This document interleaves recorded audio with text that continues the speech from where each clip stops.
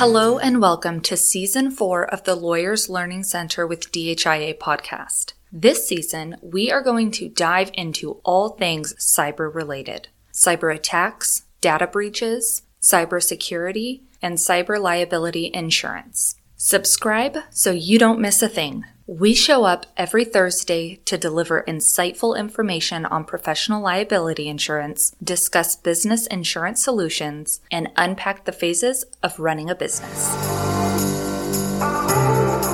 In today's episode, the term bad actor is used to refer to entities who act to breach or use an IT system in a way that is opposite of the desires of its operators. Exposing the myth of cyber attacks being a big business issue. I don't need to worry. Cyber attacks don't hit small businesses. They only target big business, right? Wrong. This statement is simply not true. All it takes is one click. The vast majority of cyber criminals use email phishing scams to dupe individuals. Once an employee clicks that link, the process begins to infect the device or steal your company's data. Whitney Tabash, a broker with All Risks Limited, recently sat down for an interview and answered the following questions. Do small businesses need to worry about cyber threats? How much does a small business stand to lose in a cyber attack?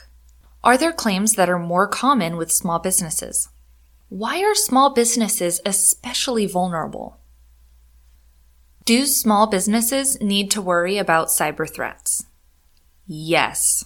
Over 50% of small businesses have already experienced an attack.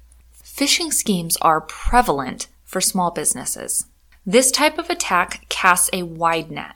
They're not trying to catch everyone, but the small amount of people that they can trick ends up being very lucrative for them. Again, that's something where one employee who didn't realize that an email wasn't from the person it appeared to be from, they click the link, then someone calls them and says, "I'm your IT consultant and I need your login." The number of things that small businesses are susceptible to when it comes to cyber attacks is unlimited. If you have a breach, it gets costly. There are laws you're bound to, and it costs money to have to adhere to those laws. And if you don't, you must pay a fine as well. How much does a small business stand to lose in a cyber attack? That depends and can vary greatly by attack. Recently, I had a small paper distributor, distributing local to their area, less than $1 million in revenues a year, get hit by social engineering, which is where someone convinces you to send money to an account which a bad actor controls. They stopped it quickly, which was amazing, and only ended up paying about $20,000. I've also seen a small snow cone shop get hit with a data breach. It was a pretty small claim. I think it was under $10,000. That was probably the one that surprised me the most, that a snow cone shop was a target. Are there claims that are more common with small businesses? A common claim I see is lost devices. Most businesses are moving toward cloud-based servers and systems. And so employees that have laptops and phones don't have any data stored on these devices. But some companies still aren't using cloud-based storage. So if someone loses a laptop, or even if the business gets broken into at night and a laptop or cell phone is stolen, those devices have data on them. That's a breach. That's probably the biggest small business claim I've seen in just under a decade that I've been doing this. I'm working with a nonprofit in Austin that does disability rights advocacy. They had 2 laptops stolen overnight. They had hired a security guard company, but the guard wasn't there at the time of the theft, and the laptops contained data on their clients, personal health information. This ended up costing them about $85,000. To their knowledge, nothing ever happened with the data. We don't know if the hard drive was destroyed that had the information on it, but they still had to comply with privacy laws and regulations. Why are small businesses especially vulnerable?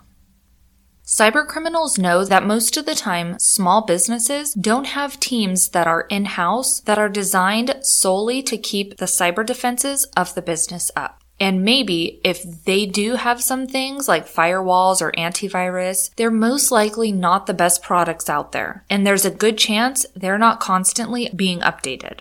So, in many ways, criminals think of small businesses as being easier to attack. Most of the time, people won't be tricked, but it's easy to trick one person in a weak moment.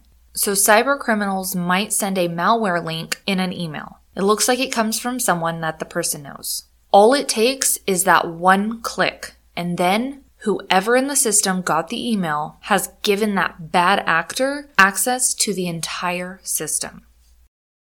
Summary.